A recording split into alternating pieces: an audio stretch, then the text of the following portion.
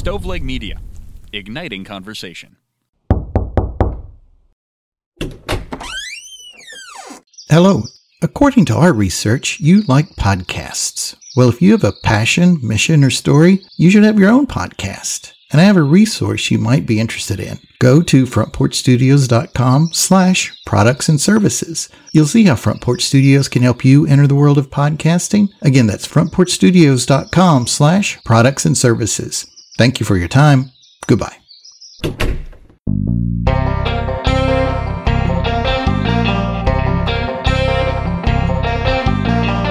I'm Trizdon. And I'm Ray.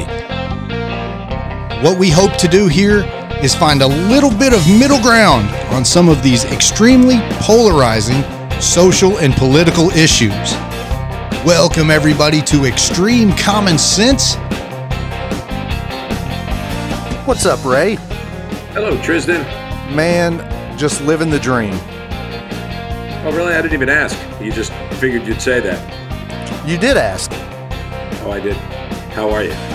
Oh, I did say how are you, Trizdon? Living the dream. My bad. I'm out of it today.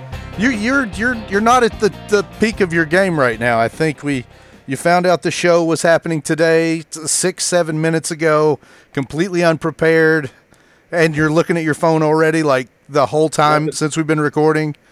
Nothing new with that, though. But yes, you are correct. Thank you. Thank you for calling me. And another show with a guest. Yeah, pretty exciting. I guess we're gonna bring out our oldest podcast friend, Mr. Troy Price. Absolutely. Yeah. Hey, hello, guys. I'm excited to be on here again. Yeah, thanks for coming. Hello, Troy. Last time when I asked you all questions for the body of the show, I thought that went super well. I'm excited about, the tape turning the tables and you all talking to me. That was so much fun. Yeah. Yeah, I wish we had done some more of that. I think we could almost make that a bi-monthly bit just to play the what's it, Cards for Humanity? Is that what it's called? Yes. Okay. So yeah, it was so much fun, and the ironic thing is we were very prepared that episode because you were prepared, and this episode is, we're flying by the seat of our pants today, I think. So if you've got that box handy, you may have to dig the cards out again. I don't have them handy, unfortunately. We'll have to wing it. All right, sounds good. So I'll start with something that I'm so proud of right now, and I don't know if you guys can relate to this at all, but I very seldom do a project or something that really proves that I've got a masculine bone in my body. Like, I'm not one to build or create, like I talk for a living. I'm not much of, I'm going to go out and change the transmission on the Land Rover. It's kind of not my thing. But I did decide to take on the project of replacing a garage door opener. So I bought this garage door opener off Facebook Marketplace, and this is the God's honest truth. 3 days later, I'm on the third day. It's done. I wrapped it up. So very, very proud of myself that I didn't break anything, kill anybody, no electrical fires, and I have a new garage door motor in the garage. So Did you have to use YouTube and or Google? Man, I used every outlet that I could come up with, and probably would still be in the garage working on it had I not finally got through to a very brilliant lady doing customer service support, tech support for me that helped me out with some of the electrical wiring stuff. Nice. Yeah. I thought for a second there, Tristan, that you were bragging about taking the battery out of your remote and then putting it back in. I thought, Nice. Wow, that's not so great. But Yeah. actually doing that wiring and all that, being on a ladder, you should have broken it down. You were up on a ladder. Yes. You touched electricity. I did. And multiple then you points. had to hold that thing up. That's all masculine. And I'll tell you what, it's the hardest thing, or one of the hardest things, is like it's this big awkward 9-foot piece of equipment. So you're trying to find a way to sort of balance it up so you can get one side locked into your wall. And so you kind of have to balance it on a ladder while you're trying to get this little spring thing positioned. It's it was quite a job for me. Now again, you guys may have walked in and 2 hours later, like bang. Me. Yeah, but it was a job. Like it was probably the most complex thing I've ever done in the home. Like I can tune up a car or change oil if I want to. Usually it's just cheaper to pay somebody. But when it comes to like home electrical or stuff like that, like it was a pretty big deal. Did your wife help? No, God, no. No. she could have brought me a lemonade or something, but no, not at all. Funny. Yeah. Yeah. My garage door story actually is not as successful as yours. So like you've got your machine that raises it and lowers it, but actually what keeps it like flat is a spring loaded kind of thing that's up against the door. Yeah. And I discovered that was the issue of mine. Either it was too tight or too loose or something. I don't know. And I thought that I could fix it. And so I get there and like unbolt one of the things. And then when I halfway unbolt like the second bolt of it, this like industrial grade thing just starts rolling around and like just like crazy. And so I'm sad because I've dropped, I was frustrated because it made me drop the ratchet that I had. And when I looked down at my hands, like it had broken 2 knuckles. And like I was up on the ladder and my fingers were swelling already. It was like, catastrophic injury. Oh God, that sounds miserable. Yeah. That spring, Troy, is one of the most dangerous things in your house. That thing is under so much tension. That big spring that works the door. Yeah, you really don't want to mess with that. Broke 2 knuckles. That sounds terrible. Yeah, it was really bad. I left the garage and went to the kitchen. I was in shock because it didn't hurt. But when you look down and like your fingers are at 90 degrees the wrong way and all that kind of stuff. It sickened my wife when she saw it. So we went to the Insta doctor or whatever, and man, they fixed it. No, I did have, Troy, one spring injury in my life. To segue, I was helping a girl put together a trampoline in college. True story. And like when you get toward the end, I mean, you've got a lot of torque in your body where you're trying to pull these springs to kind of attach them to the trampoline. And like one of the last ones, it just escaped my grip and shot through my hand like a fish hook. And, it was very, very painful. So I'm like yanking it back out of my hand. And I'll never forget the girl's dad just kind of looked at me like, well, what are you going to do? Like, just like and I'm like, I've got a spring through my hand. And I'll just never forget his face. Like, man, whatever. I was like, were you in Vietnam? Like, how was that not a big deal? But nonetheless, that's my. Aren't you supposed to leave those kind of things in? Doesn't it act like almost like a blocker? When you pull it out is when it starts to bleed. I thought they've said leave it in until you get to an emergency room or whatever. Yeah, I think for me in mid-panic, I just yanked it out, which is probably relatively common. Yeah, it bled a lot. Yeah. It was no fun, and it probably hurt for 2 weeks, and then it goes, was gone. But, yeah, it was crazy. Not the most fun. So you're assuming rational thought at that point. Yeah. I want the spring out of my hand. Yeah. No, but I am familiar with that spring, Troy, and that thing is one of the most dangerous things in your house. It really is. That's under so much tension. And they say, you really should know what you're doing. Well, I don't think you really mess with that putting in the garage door open. Did you, Trizdon? No. Mess with the spring. My spring was still good. And to your point, Ray, I'm so conscious of that spring because I've heard so many stories that, they could snap and, they could really get you. So, yeah, I'm so conscious of that. Had it been a spring issue, I probably would have just called a guy. Yeah. And that's ultimately what I had to do. So I had the money of the fix-it person and the money of the doctor's visit. Worst of both worlds. Mm-hmm. Worst of both worlds. That's funny. Well, good for you, Triz. I'm glad it ended. And it is working. Working so good now. But again, it was 3 days. Like, I probably put 6 hours of my time into something that, again, would have probably taken a professional, a good hour and a half to completely knock out. So it took longer than it should have. But yeah, it's rolling right along. All right, if I might, I will tell a quick garage door story, and this goes to Brandon, who I know Trizdon has met. Troy, you haven't, but Brandon is the mechanic here at Galaxy, and he's a guy who me with my Northeast pretension would probably write off because he's got a thick country accent, but he's truly the professor on Gilligan's Island. He could build a radio out of a coconut. So my garage door had stopped working, the opener. So I bring Brandon over, and he looks at the unit, the thing Trizdon installed, and everything looks good, and it's working. So he gets into the actual circuit board of the garage door opener, already way beyond what I would have tried, probably what you guys would have tried. And he says, oh, here's the problem. And this is, if I'm lying, I'm dying. This is God's honest truth. There's a little piece of solder that has broken, and he finds it. Now, I live 8 miles from town, probably 10 miles from Ace Hardware. So he says, you don't happen to have a propane torch. And for some reason, we all have a damn propane torch. Never use it, but there's a propane torch, and it lights.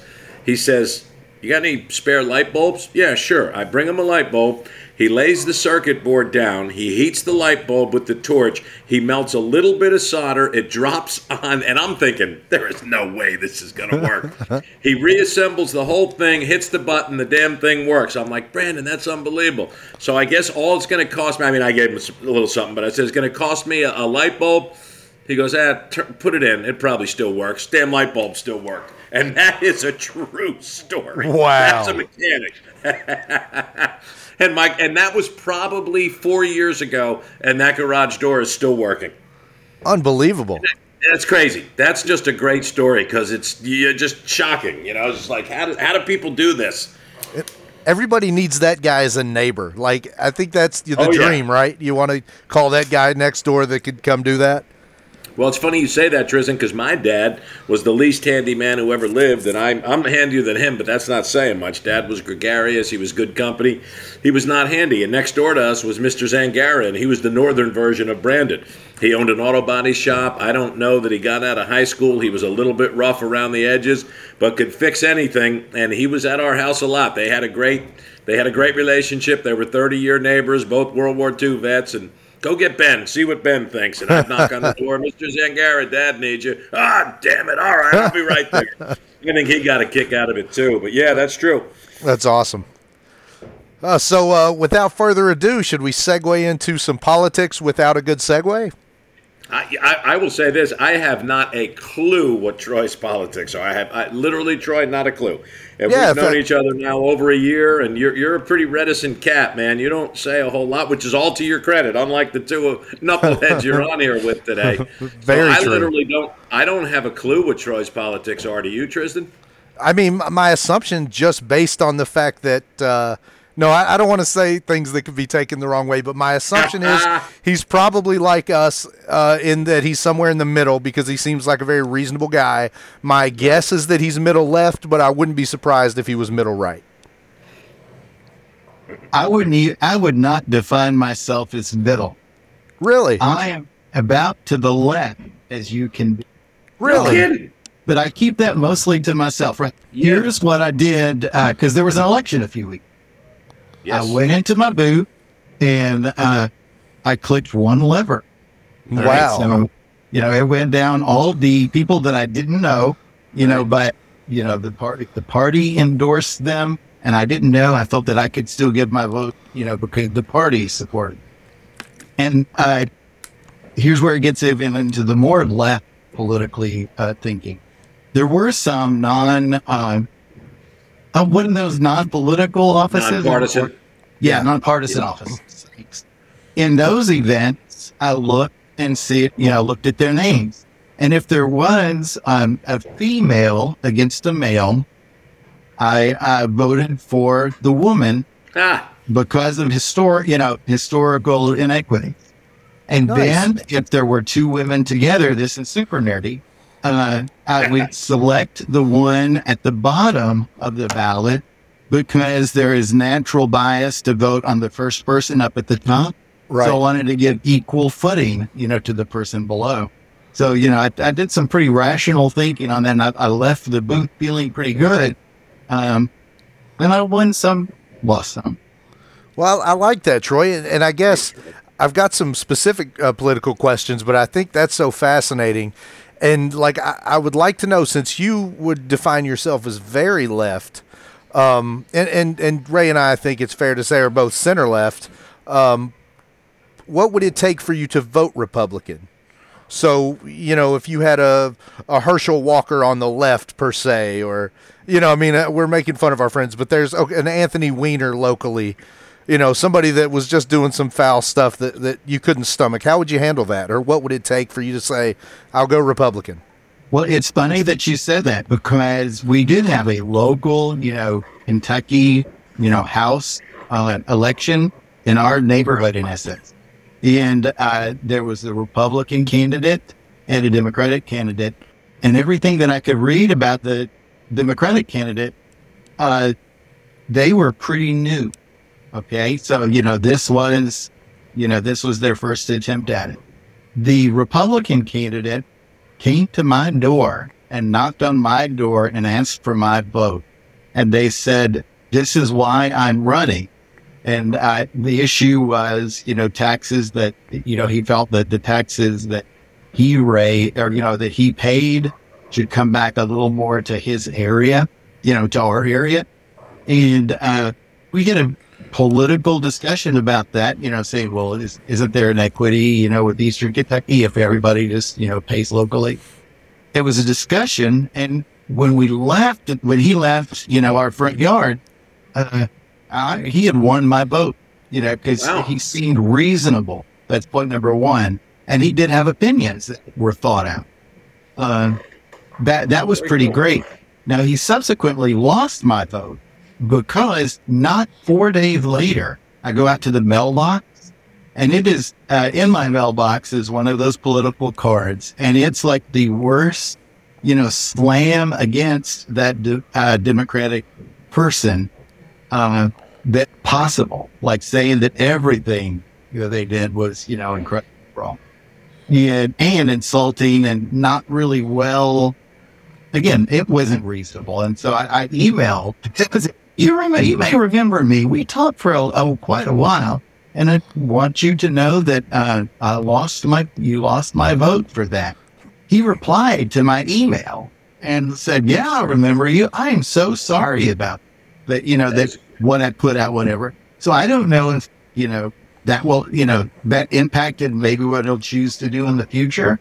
But, if someone is reasonable, which I think is the whole point of your show, the left or the right, you can somewhat get along.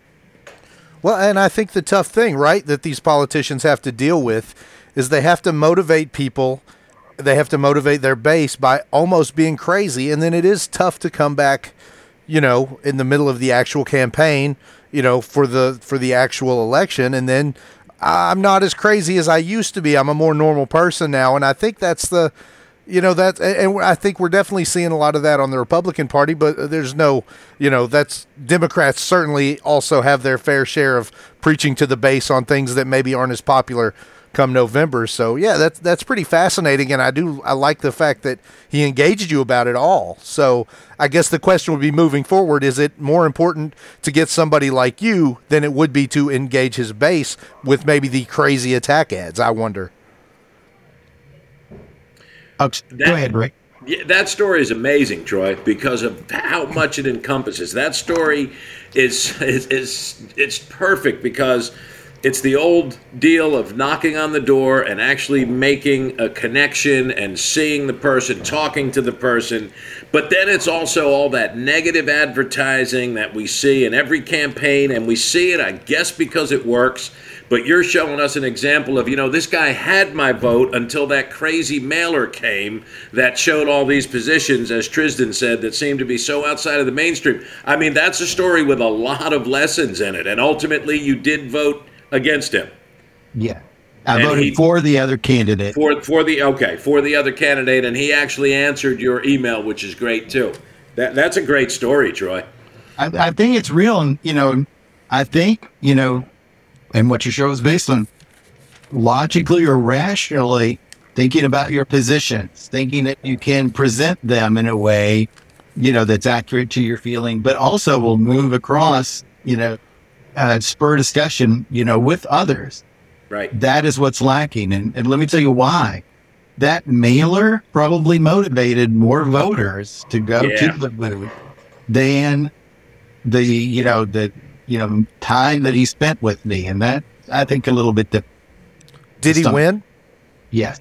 He did win. Interesting. But yeah, that is a fascinating story. And I often say one of the best things about my job, and even I guess just anybody in a small town, you do get to meet a lot of these folks. And that's a really nice advantage that, you get to not only just say, you're on my side, but every now and again you meet an idiot that's on your side and you say, okay, I'm going to go with the other guy because, you've obviously have a, more thought out plan or whatever. So that's pretty nice. So you got something, Ray?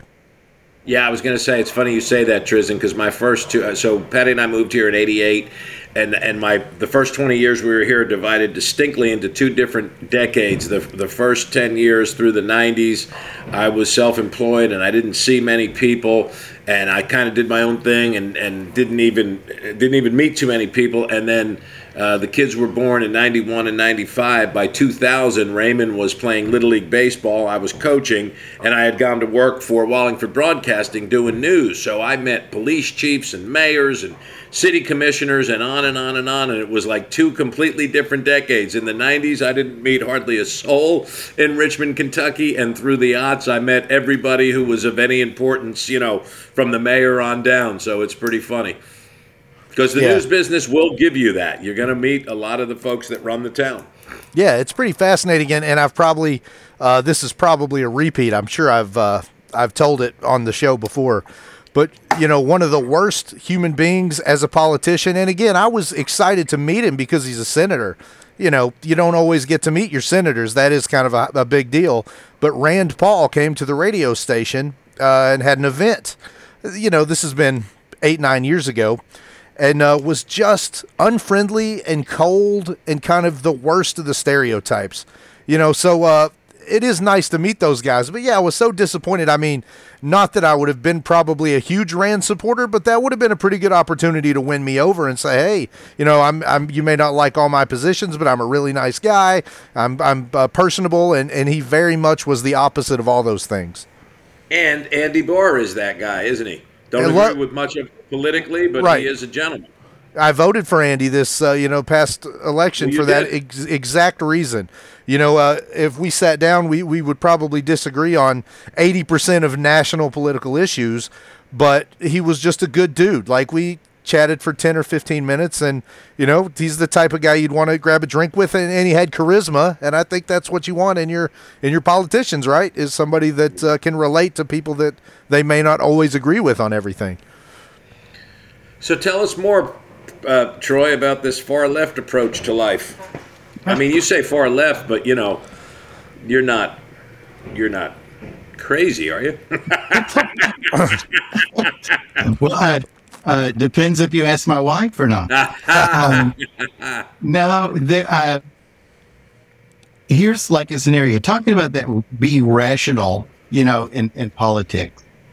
I think there's things that make sense to me when the things need to be appropriated. So money that we have should go to someplace else because it should work this way. Like economy things, for instance, and policing, and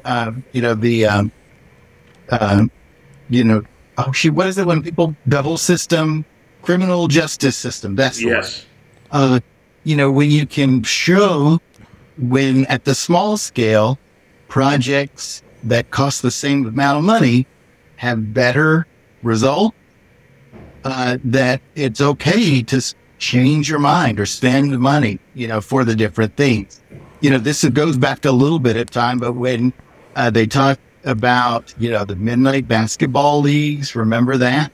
I do. And how that did reduce crime. I think, Troy, that was part of Clinton's crime bill in like 94. Yeah, midnight basketball leagues. You're exactly right. They were a big deal. Right. When they were a big deal to do it. Yeah. And then the results were positive, and then they pretty much died. Because it became political. That's interesting. That's an example of, I would fully, support programs that work, regardless if it is right or left. But, on the right, they define themselves as conservatives. And then conservative means, they like to do things the way they've been done. And that's not necessarily rational thinking of, there could be some things done. Right. That's actually why, I choose to go down that route, the route of, the left as compared to the right. Yeah, and to that point, Troy, one of the main reasons I sort of feel the way I feel politically, that I lean middle left as opposed to middle right, was because one of the deals under Clinton was he had the work program that I was involved in the summers. It was a summer work program that was a nationally funded thing, and we, for poor and I'm sure inner city kids, you would go clean up your school. So you would, learn to buff the floors and clean the carpets and mop and sweep, and you were basically a janitor assistant for the summer. But it was a great way for kids, that didn't have, money for a car to work all summer and save up for a $2,000 car or whatever, that might not have been given that first job opportunity. So there are a lot of really good programs and a lot of really creative ways to make society better. But to your point, I've always felt like Republicans want to tell you how stupid all your ideas are. But when you're waiting for their rebuttal, well, you tell us what's the answer then if that isn't. Healthcare is my example. It seems like you get a lot of crickets as opposed to, well, this is our idea that will work better and we're going to try it when we win. It's yours is stupid and we just want to cut it and save money and make government smaller. Well, sometimes that may be the answer and sometimes maybe not. Very true, very true. There's this older book I'm talking about. 10 years ago now. We'll get to modern politics, I guess, eventually. But Michael Cray wrote a book called Prey, Prey. Yeah. And it was about nanobots or whatever. And at the end of the book, he took just like 20 pages to talk about what he thought or how he thought government should work. And then in this instance, it was particularly with, agriculture. And, it's a great 20 pages to read and has applications, to today. It's, government should fund forward-thinking projects to see if they would work and then scale them up. That's a role of government, which I agree with. You can't have a small government that is progressive for things like that. Good point. That's fair. That's a great point. Yeah. So this is a little bit off general politics, but it is still political, and I'm fascinated, Ray, to get your response to this. But Troy, I'll get yours as well. I mean, if you're living and breathing, you haven't missed Kanye West being anti-Semitic all of a sudden in the news for the past month and a half. Now, one of the stories that Ray has told, and I don't want to step on your story, Ray. I'll let you tell it again if you like. But it was something to the effect of maybe discussing the courage of the 9/11 terrorists. Like, you could say a lot of things. They're pieces of shit. Their ideology's insane, but you can't say they weren't brave. Now, Kanye West on Alex Jones' show this week was trying to focus on the positives of what Hitler had done. And I think, well, man, you could really make a good argument that, slave owners paid a lot of taxes, if you really wanted to make that argument. But I'm fascinated by this because what's the point in society of taking a known horrible, horrible person, the 9/11 attackers, slave owners, like people that are sort of unredeemable, Hitler, and talking about the positive of that? I mean, other than the fact that, you could say Michael Jackson was a good singer, but he was also a child molester, so he kind of loses a little of that. You can't glorify him at that point. What are your thoughts, Ray? Again, I know you've kind of made that a little bit of that point at one time. So how do you feel about that? Yeah, well, my story was just a couple of days after September 11th. I was the only non-Marine amongst 7 people, 6 others Marines, very good friend of mine, and then a young man who had worked for us who was a Marine, whose brother also, and then 3 of their friends. And I made the point on the 14th of September, I believe it was, there was this secret concert from New York City, and Springsteen was headlining it. And we're all watching that show, and I said, did any of you guys ever think what it was that motivated these guys to fly those planes? There's got to be something going on, and my goodness, that was not the time or place for that. It was far too early, and I learned that. Luckily, I didn't, 6 of them didn't gang up on me, but it was like, no, we're not thinking about that at all. So that was definitely wrong time and place. But I think that's a little different, Trizdon, than the point you're making with a Kanye West, where what is the upside, right? Even if you could prove that Hitler made the trains run on time, or he, because here, I'll get myself in trouble. There were some good things. There were people who voted for Hitler. He did make I think Mussolini made the trains run, but he pulled Germany out of a huge depression. The depression Germany had was worse than ours, and ours was bad in the 1920s. Germany was in a bad way after World War I. This guy came in, he filled a void. I don't think everybody thought he was nuts when he came in. I think at one point there was a democratic election held in like 34, and he won it. So there were people in Germany who supported Hitler, no doubt about that. But with the hindsight of history now, it's a little difficult to make that argument that, yeah, he did some good things, because what is the end to that? What do you hope to accomplish? I mean, there are some people that are bad enough that whatever good they did is far outweighed and surpassed by the evil. And I would say Hitler is tops of that list. Yeah. So again, if somebody molests your children, you're not ever going to want to talk about the fact that they look good in a cowboy hat, right? Like, right. To me, just the insanity of that. What's Kanye's benefit? Like, what's his end game? Is he just completely crazy? What does he think that could produce? I mean, is it that conversation has to be had and we have to not see things in black and white, that there is a gray area there, which, I mean, I guess you can sort of fringe see that argument that, okay, we shouldn't look at things completely black and white, but also he's the worst human being of all time. It's pretty easy to see him in black and white. Yeah, I think that's your point, right? And I don't have any argument for that, right? I think that's fair. Troy, you're muted. Which is very polite. There you go. I think the only answer to that about Ye's, current trajectory is, you need to be in the public eye to make money. And so he is saying the shock value. And that, I think, is a contradiction to, our own private lives of, I will never, compliment Hitler. Right. Yeah, things like that. well, that's another point. But he's lost so much money. Like, he's lost, $500 million with that ideology. So, I mean, there's a point where it's not making financial sense now.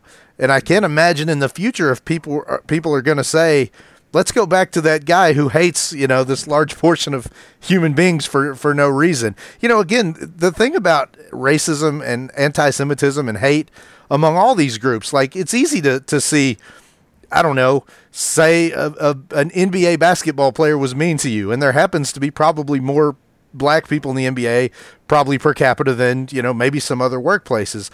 But it doesn't make sense to blame all black people because an NBA player was a dick to you or whatever. Like, it's not a secret that there's a lot of Jewish folks in entertainment. So it's easy to say, maybe there's some corrupt ones. Of course there's a few corrupt Jewish folks wherever. There's corrupt humans everywhere there's humans. So it just doesn't make sense to go, what was it, DEFCON 5 or whatever he said. I don't know. I mean, having lost the money, having lost Adidas, to still be kind of going on these shows and talking about Hitler, I don't know what in his mind, I guess, trying to analyze, what is he doing? What's the positives of this? Yeah, and that notion of he's off his meds, and we're way so far beyond that. It's just that's the person he is in some way, meds or no meds. Yeah, and I think when Alex Jones is saying, Alex Jones is like, that's like a little reasonable one. Yeah, that's nuts. Go ahead, Troy. Crazy attracts crazy, right? So I bet this is just offering something to what you just said, that you can't see why. I wouldn't be surprised if his deals with shoe companies and records and all that kind of stuff, the sales were going down. So he was at a trajectory that, in a few months he would be irrelevant anyway. Well, we're here talking about him now, and I would believe, he sold yay supplements. He would garner a certain part of, the people who want a crazy celebrity out there and, have a little more long-term financial security than riding, who he was in the past.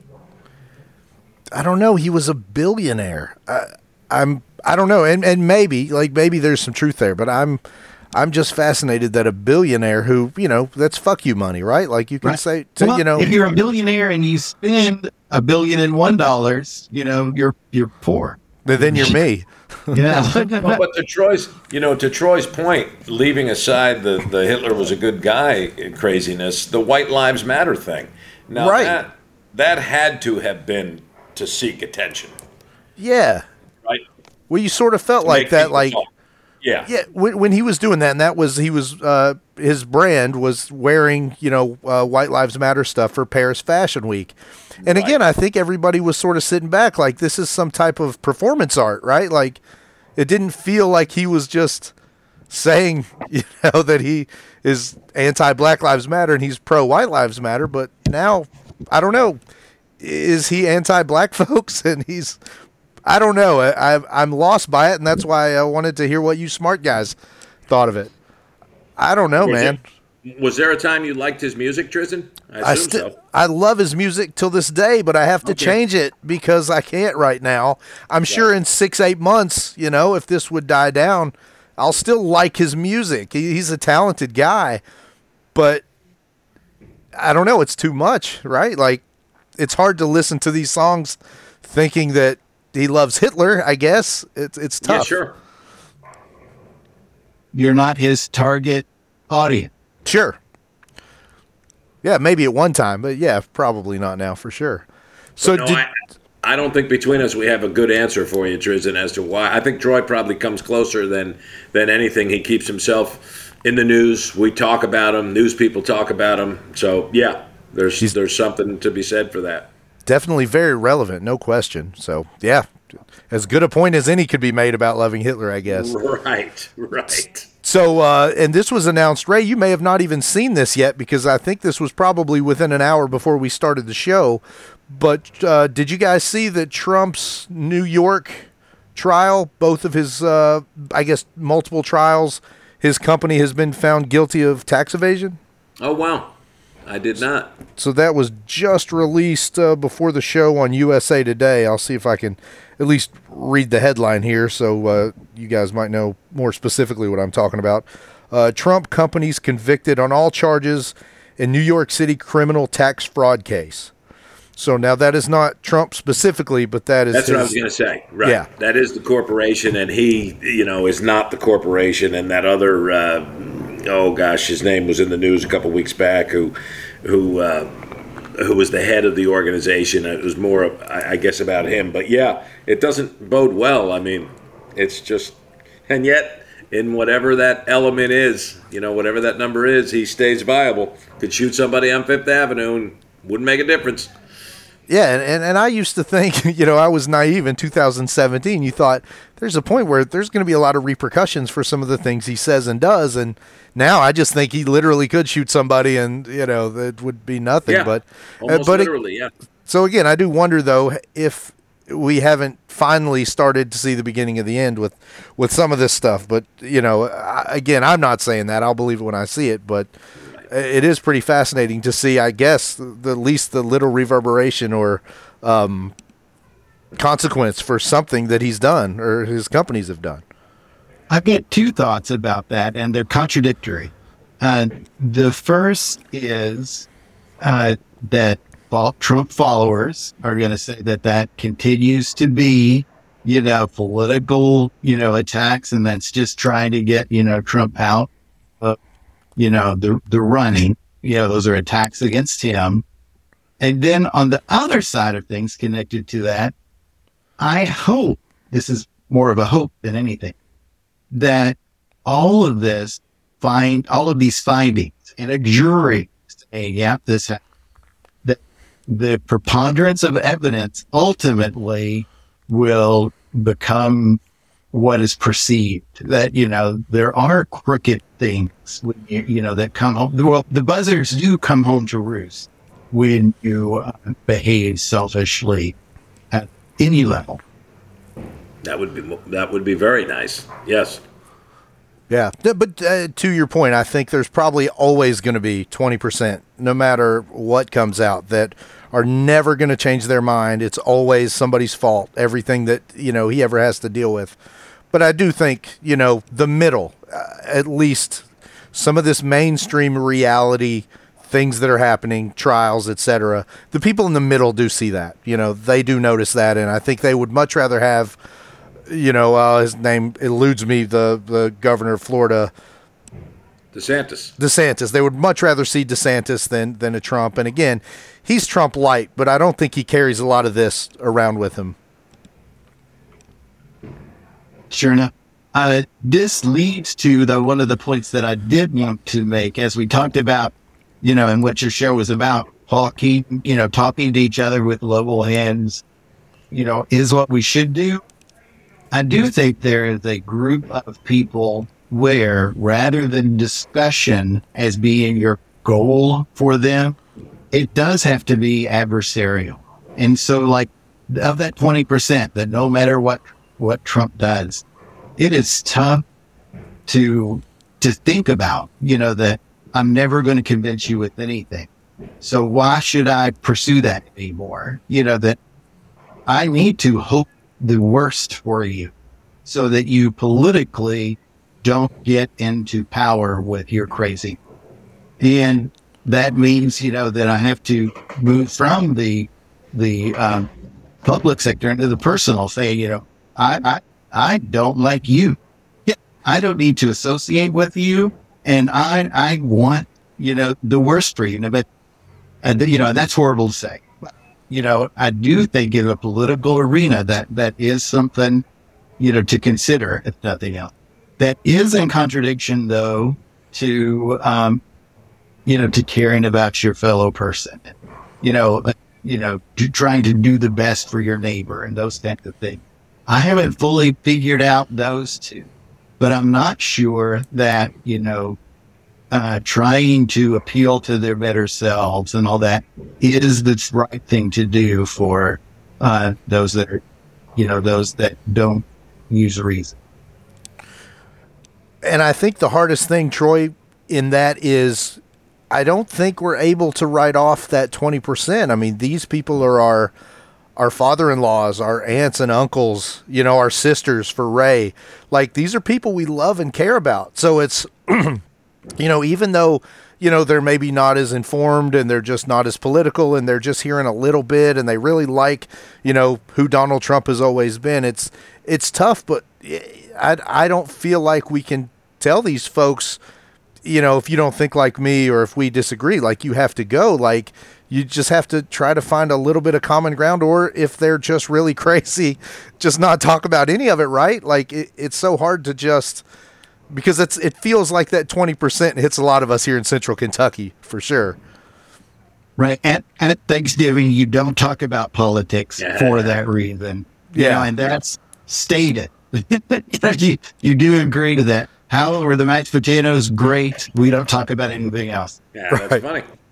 So, and this may be a bit Trump repetitive, but I guess Mitch McConnell, I think if you've watched any of the mainstream news shows over the last week, have really hit Trump hard on calling for maybe relinquishing parts of the Constitution that have kept him from being inserted as president. Have you guys followed that much this week? Yeah, but what's interesting is they still don't specifically name him and say, "Man, that is just crazy." They say, "Well, I'm a person who believes in the Constitution." Oh, great. So there's very little, room between me and the Constitution, but you can't just say this guy is a nut, kind of like we're having with Kanye, the discussion we just had. I mean, you're talking about a former president who might still be in the running, saying that there's parts of the Constitution that should be, amended so that I can stay as president based on, his thoughts that this was a rigged election, right? I mean, it's how many lawsuits, how many studies, on and on and on. Like you say, Trizdon, yeah, use all your means, and it goes on for a couple of months or until Christmas after the election, and then you've sort of exhausted it. And he did that, and he exhausted it, and they were 60 cases, and 59 of them were against him, and one little technicality in the one, and it's just craziness. It was not a rigged election. He lost the election to Joe Biden, but he's still out there, and now we're going to amend the Constitution. And it's amazing that McConnell can't just stand up and say, no, that is not right. He says, well, I believe in the Constitution. Okay, good.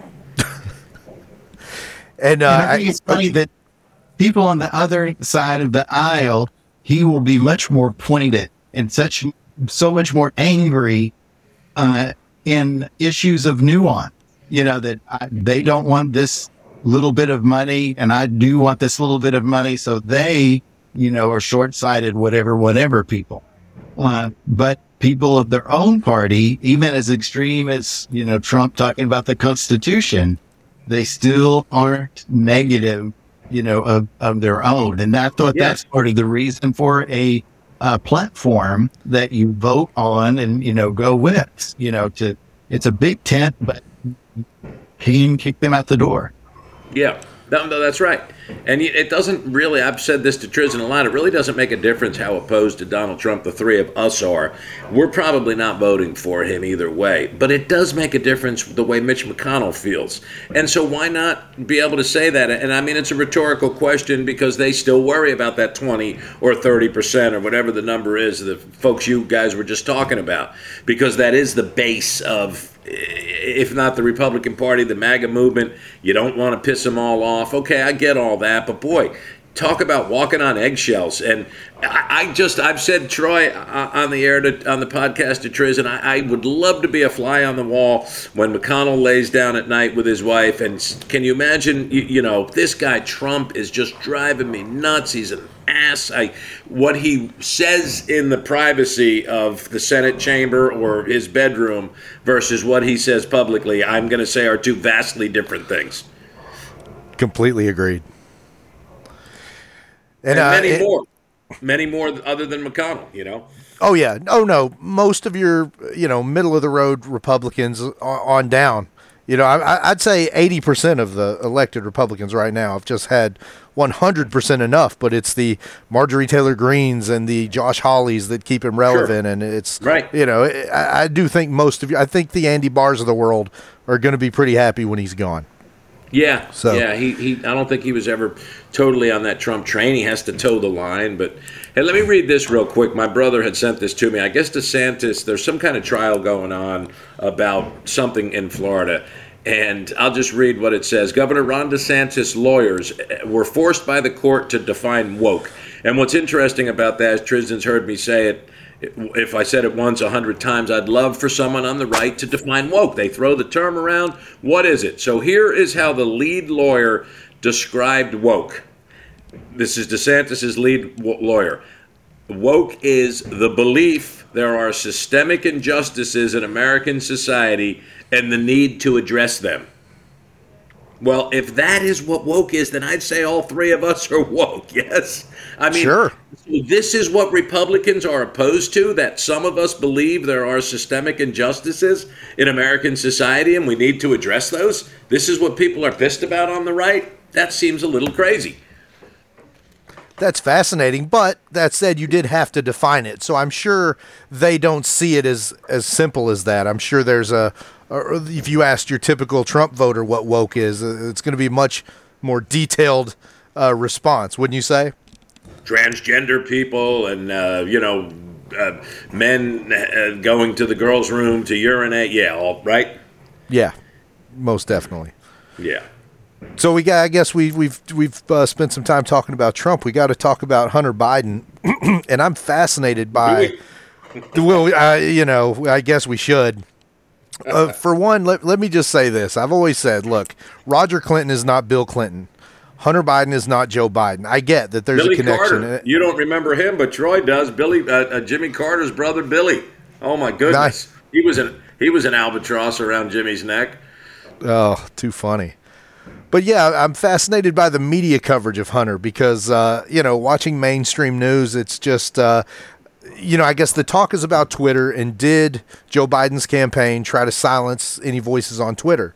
Well, it turns out, I guess, they did a little bit. There were some nude photos, I guess, of Hunter that they tried to stifle, as much as they also said that the Republican Party had messaged Twitter trying to get additional stuff released. So it seems like it was both campaigns focusing on Hunter. But if you, again, watch a mainstream news show, it becomes, there was a little bit of interference on both campaigns about Hunter Biden. It wasn't a big smoking gun or, some, Democrats were threatening to take, Twitter to court, anything major. But if you watch Gutfeld last night or, something on Fox News, it becomes, this is the most atrocious infringement upon the human right to knowledge as anything that's ever happened since the time of Socrates. Like, it just becomes the worst thing ever. So I don't know, man. That's it's pretty crazy, right? And of course you could see the left downplaying that a little bit, and you could see the right overblowing it. So I guess maybe the truth is somewhere in the middle, but it doesn't feel like Joe Biden did anything wrong. Right. All right. Assuming that's all you got. everything is true against. No, let's Assuming everything they say against Hunter Biden is true, like you said, it doesn't necessarily jump up the generation. And if you do argue, guilty by association and all that kind of thing, they have many, they have lots of mud, that's slung around it under their own tent as well. It seems very good for the goose, but not good for the gander. That's always the way. Yeah. Indeed. And you hate it on both sides. That is one of those things you would like to see more people sticking to their own morality as opposed to having situational ethics.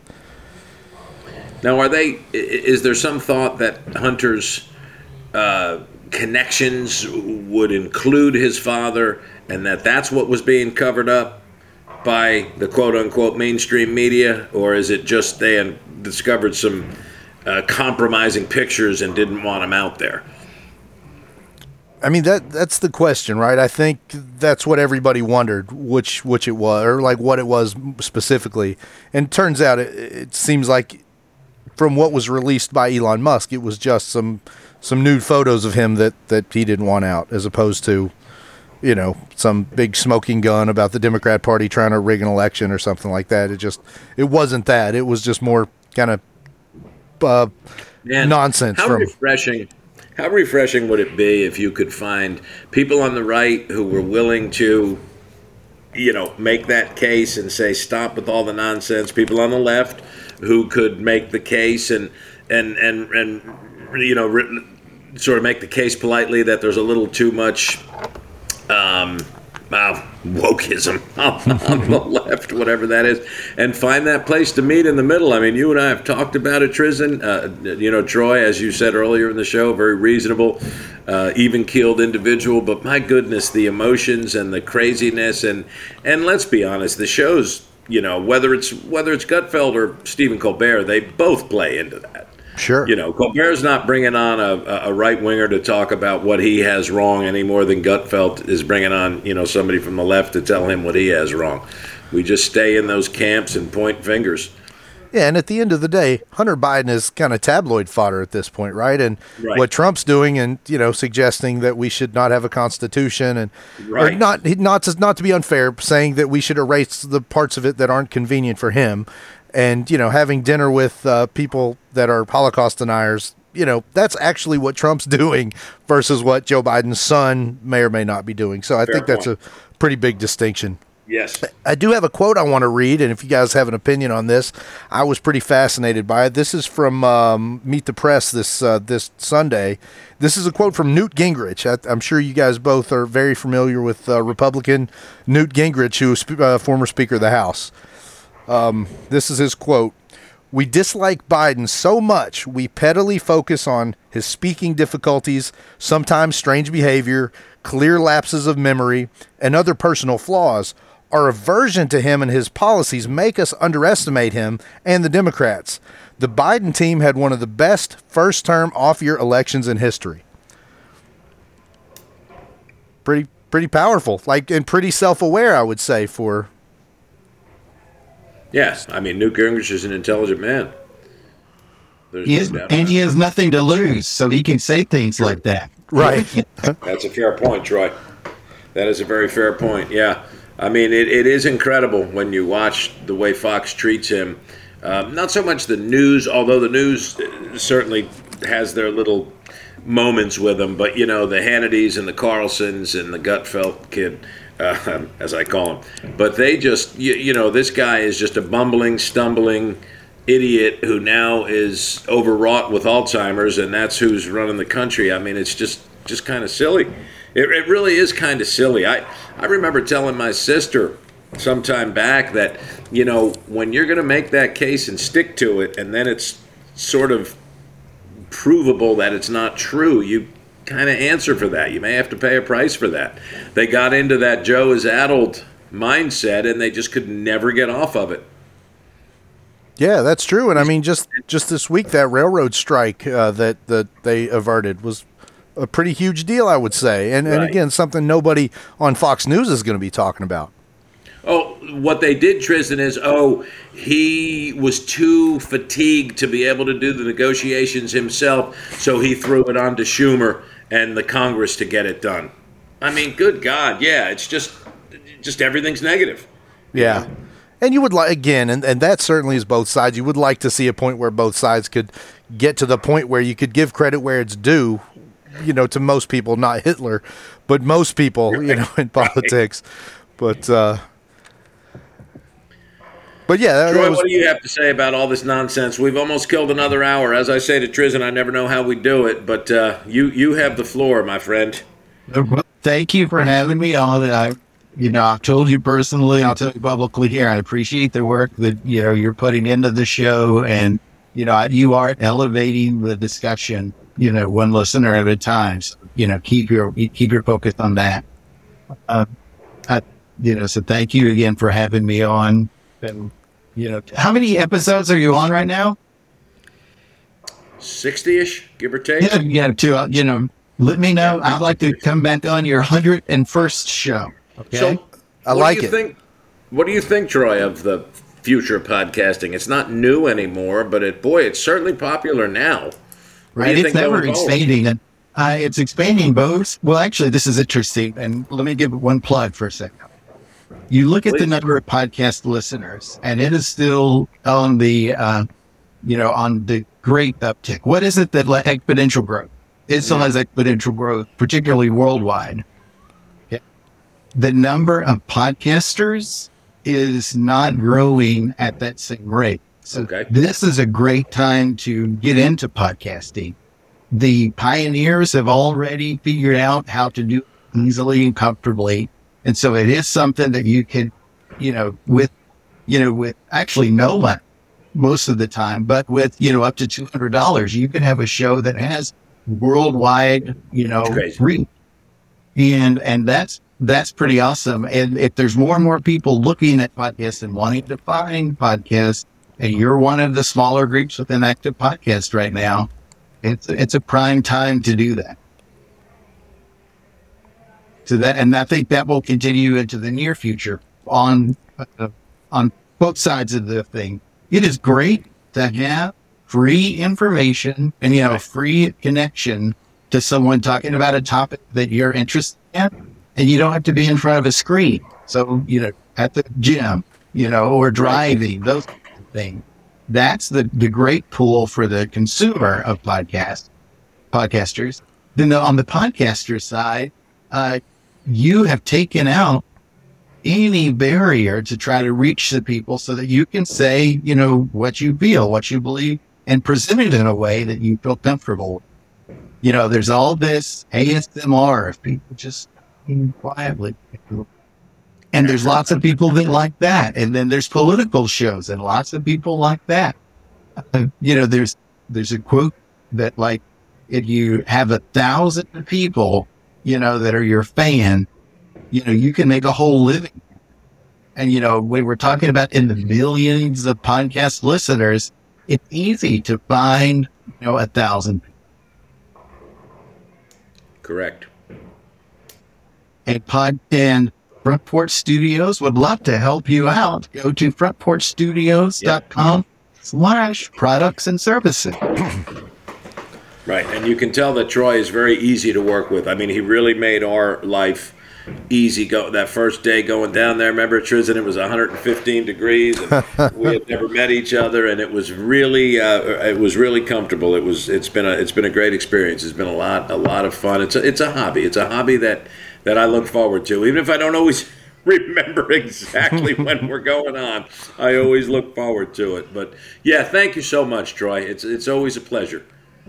I'm glad that I'm on this side of the mic and seeing you live. I do have a joke, so when you all get to the joke, I'm prepared. I like Excellent, it. because I don't, so good deal. I did some research a little bit ago to try to find the funniest joke for a separate project. And then out at Oxford, this professor, tried to find the perfect joke. And they said, this is the perfect joke. Okay. And Oxford professors, 2 cows are standing in a field. Okay. And one of them says, I'm starting to get worried about this bad cow disease. And the other cow says, I'm not, I'm a squirrel. According to Oxford, that's the funniest joke in the world. That's pretty good. Nice. And that joke, I would assume, is brought to you by Front Porch Studios. There you go. That's perfect. Nice. And what I did, again, I did remember the show, unlike Ray, but I had to go to Lexington this morning, and I've been busy for like literally 20 hours with my garage door. So I literally screenshot a joke to read on the way walking into my studio here. A ham sandwich walks into a bar and orders a beer. The bartender says, "Sorry, we don't serve food here." Oh, wow. Da-dum-tsh. Very cute. Yeah. Those are both great. Those are great. All right, boys. That was fun. Yeah. Thanks to you, and thanks to all our sponsors. My buddy Aaron at Berea Pond. This is just couldn't do without you guys. Dan, of course, Dan and Nasa. At Bad Wolf Gaming. Oh yeah, of course, Bad Wolf Gaming. Yeah. Thank you, and thanks to Nate at Stoveleg. Nate Metz. There you go. Meet the Mets. Right. All right, Ray. Have a great week. Troy, thank you so much, man. We appreciate it. Thanks, Troy. Thank you. Bye-bye. Thanks for listening to Extreme Common Sense with Trizdon and Ray. We hope you had fun and look forward to taking on another topic next week.